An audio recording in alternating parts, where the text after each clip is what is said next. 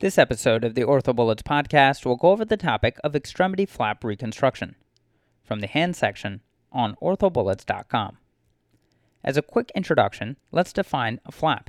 This is a unit of tissue transferred from a donor site to a recipient site while maintaining its own vascular supply. The definition of a pedicle is a vascular portion of the transferred tissue and usually contains one artery and one or more veins. Indications for flap coverage includes a soft tissue injury with exposed bone, tendons, cartilage, and/or orthopedic implants. Now let's talk about the classification of extremity flap reconstruction. There's a blood supply classification, a tissue type classification, and a mobilization type classification. So the blood supply classification can be divided into axial pattern local flaps, random pattern flaps, and venous flaps. Axial pattern local flaps contain a single arteriovenous pedicle, which is a named vessel. Indications include when primary/secondary closure is not advisable and an area that cannot support a split-thickness skin graft or a full-thickness skin graft, and a length-width ratio needs to be greater than 2:1. Random pattern flaps are supported by numerous microcirculation with no single arteriovenous pedicle. Indications include when a primary/secondary closure is not advisable and the area cannot support a split-thickness skin graft or full-thickness skin graft, and the length-width ratio needed is less than 2:1. Finally, a venous flap uses veins as inflow and outflow of arterial blood. Moving on to the tissue type classification, this can be divided into cutaneous, fascial flap, muscle flaps, bone flaps, and composite flaps. Cutaneous flaps include skin and subcutaneous tissue. A fascial flap includes fascia with no overlying skin. An example includes a temporoparietal flap. Muscle flaps usually require additional transfer of a skin graft to cover muscle. Alternatively, muscle can be transposed as part of a musculocutaneous flap, otherwise known as a composite flap. Note that if the motor nerve is not preserved, the flap will atrophy to 50% of its original size. Examples of bone flaps include a free fibula and a free iliac crest. A free fibula is based on the perineal artery pedicle and is useful for diaphyseal reconstruction. A free iliac crest flap is based on deep circumflex iliac vessels and is useful for metaphyseal reconstruction. Composite flaps consist of multiple tissue types. Examples include a radial forearm flap, otherwise known as a fasciocutaneous flap. Finally, moving on to the mobilization type classification, this can be divided into local flaps, distal random pattern flaps, distal axial pattern flaps, and free tissue transfer. In a local flap, the tissue is transferred from an area adjacent to the defect. In a distal random pattern flap, there will be transfer of tissue to a non-contiguous anatomic site. Indications include that the surrounding tissue will not support a local flap, and the length-width ratio needed is less than 2:1. A distal axial pattern flap is indicated when the surrounding tissue will not support a local flap, and the length-width ratio needed is greater than 2:1. Finally, free tissue transfer is indicated when local or distant tissue is not sufficient for distal axial and random pattern flaps. Now let's go over some different flap techniques with respect to the region that they cover. For example, fingertips and hand, arm flaps, leg muscle flaps, and bone flaps. So for fingertips and hand, be sure to listen to the podcast episode about fingertip amputations and finger flaps to learn more about finger flaps. For arm flaps, the ones to know include a lateral arm flap and a latissimus dorsi myocutaneous flap. So a lateral arm flap is used for lateral arm defects, and know that the blood supply is by the posterior radial collateral artery, which is a branch of the profunda brachii. A latissimus dorsi myocutaneous flap is used for large defects around the elbow, and know that the blood supply is provided by perforators off of the thoracodorsal artery. Moving on to leg muscle flaps, the ones to know include a medial gastroc flap, a lateral gastroc flap, a soleus, gracilis, free flap, and a groin flap. So a medial gastroc flap is used for medial and midline defects over the proximal third of the tibia. The pedicle is supplied by the medial sural artery. A lateral gastroc flap is used for lateral defects over the proximal third of the tibia, and the pedicle is supplied by the lateral sural artery. A soleus flap is used for wounds over the middle third of the tibia. It is supplied by branches of the popliteal artery trunk, the posterior tibial artery, specifically the medial portion, and the perineal artery, specifically the proximal portion. A gracilis flap is the most common donor for free muscle transfer. The nerve is the anterior division of the obturator nerve, and the artery is a branch of the medial femoral circumflex artery. A free flap is used for wound coverage over the distal third of the tibia or in the middle and proximal leg when the soleus and gastrocnemius are damaged. Moving on to a groin flap, this is an axial flap that has been a mainstay of providing soft tissue coverage of the upper extremity. This is based on the superficial circumflex iliac artery, and know that there is a risk of injury to the lateral femoral cutaneous nerve. Finally, moving on to bone flaps, a free iliac crest is based on the deep circumflex iliac vessels and is useful for metaphyseal reconstruction. A free fibula is used for diaphyseal reconstruction and is based on the perineal artery pedicle. A vascular bone graft from the radius is gaining popularity for osteonecrosis of scaphoid fractures.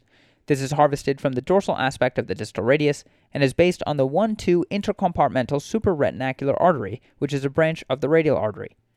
An index metacarpal transposition is indicated to reduce the space left between the index and ring finger following middle ray amputation. An alternative technique is a deep transverse intermetacarpal ligament reconstruction. Finally, a little metacarpal transposition is indicated to reduce the space left between the middle and little finger following a ring ray amputation. As far as the technique of an extremity flap reconstruction, the lateral reconstruction in order of increasing complexity is primary closure, then secondary closure with healing by secondary intention, skin graft, local flap, regional flap, and free tissue transfer. Complications of an extremity flap reconstruction includes flap failure, donor site morbidity, and non-union for vascularized bone transfer. Flap failure can be secondary to inadequate arterial flow, which is treated with immediate return to the operating room. Flap failure can also be secondary to inadequate venous outflow, which can be treated with loosening dressings and removal of selected sutures, and returning to the operating room if not relieved by these measures. Examples of donor site morbidity is that it may be cosmetically unacceptable, pain related to the graft, as well as seroma, which is treated with aspiration or excision if it's encapsulated. Finally, in terms of non-union for vascularized bone transfer is another potential complication, the incidence may be as high as 32% if there is no additional bone graft that is used. In terms of prognosis of extremity flap reconstruction, note that free tissue transfer within 7 days for severe trauma in the upper extremity has been shown to decrease complication rates. Okay, so now that we've gone over the major points about this topic, let's go over a few questions to apply the information and get a sense of how this topic might be tested. First question. A 25-year-old right-handed IV drug user presents with left forearm cellulitis and osteomyelitis of the radius. After a course of IV antibiotics and debridement of the radius, the patient is left with a 10-centimeter bone defect. The patient is able to kick his drug habit. You consider a bone flap to span the defect and reconstruct the radius. Which artery will be used in the anastomosis for the required bone flap? And the choices are 1. Perineal, 2. Longitudinal branch of the descending geniculate, 3. Transverse branch of the descending geniculate, 4. Posterior radial collateral, and 5. Medial sural.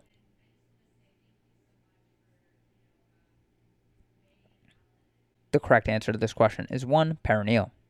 So a free vascularized fibula is required for the lengthy bone defect, and it is based on the perineal artery. The free vascularized fibula, supplied by the 1.4 to 4 mm diameter perineal artery, also carries 2 venae and can be raised with a skin paddle. The pedicle length is roughly 4 to 6 centimeters, and the distal 5 to 6 centimeters of bone is typically retained to preserve the ankle syndesmosis. This graft is ideal for managing larger defects, which are defined as greater than 6 centimeters, in trauma, after debridement of infection, in the setting of congenital anomalies, or for avascular necrosis. Noman reviewed surgical outcomes following a free vascularized fibula bone flap in 16 patients who had upper extremity bony defects, primarily following debridement of osteomyelitis of the forearm. The authors found that almost all patients, that is 15 out of 16, went on to union at an average of 3.5 months, and that there was no recurrence of infection. Adani et al. Reviewed 12 cases of free vascularized fibula used in reconstruction following trauma. They noted that the size of the bony defect ranged from 6 to 13 centimeters. At the time of final follow-up, the authors found that 8 of the 12 cases went on to union. They underscored the utility of this graft for large segmental defects of the forearm. To quickly go over the incorrect answers, answer 2, the longitudinal branch of the descending geniculate artery, or the DGA, is the supply for the medial femoral condyle flap, which may be used for scaphoid fracture non-unions, but cannot supply the length of bone required in this patient. Answer 3, transverse branch of the descending geniculate is incorrect, as the transverse branch of the descending geniculate artery is the supply for the medial femoral trochlear flap, which may be used for scaphoid proximal pole non-unions, but also is insufficient for the length of bone required in this patient. Answer 4, the posterior radial collateral artery is the supply for the lateral arm flap, which may be raised with a small piece of bone, but cannot be used for a large diaphyseal defect. Finally, answer 5, medial sural nerve is incorrect, as the medial sural artery supplies the medial gastrocnemius rotational flap, which is not used to address bony defects. Moving on to the next question. A 32-year-old male sustains a type 3B open proximal third tibia fracture. 4 days after intramedullary nailing of the tibia, the wound is clean and ready for coverage with the medial gastrocnemius rotational flap. Which is the dominant arterial blood supply to this flap? And the choices are 1, superior and inferior genicular arteries, 2, anterior tibial artery, 3, posterior tibial artery, 4, sural artery, and 5, saphenous artery.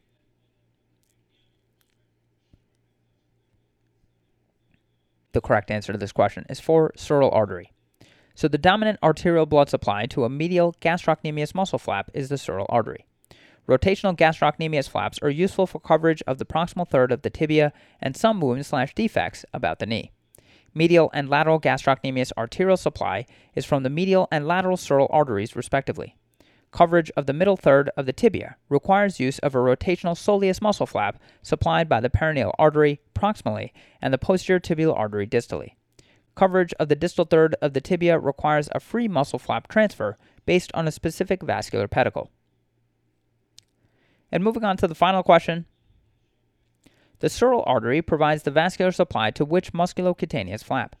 And the choices are 1, soleus, 2, gastrocnemius, 3, latissimus dorsi, 4, tibialis anterior, and 5, peroneus longus.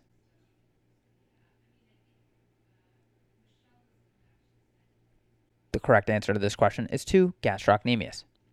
So the sural artery supplies both heads of the gastrocnemius and is the pedicle for rotational flaps. 85% of the time, there is a single vascular source. That's all for this review about extremity flap reconstruction. Hopefully that was helpful. This is the OrthoBullets podcast, a daily audio review session by OrthoBullets, the free learning and collaboration community for orthopedic surgery education. Keep in mind that these podcasts are designed to go along with the topics on orthobullets.com, and in fact, you can listen to these episodes right on the OrthoBullets website or mobile app while going through the topic. If you've gotten any value from the OrthoBullets podcast so far, please consider leaving us a 5-star rating and writing us a review on Apple Podcasts. It will help us spread the word and increase our discoverability tremendously. Also, if you aren't already, be sure to follow OrthoBullets on Facebook, Instagram, Twitter, LinkedIn, and YouTube for daily high-yield content. Thanks for tuning in. We'll see you all tomorrow right here on the OrthoBullets podcast.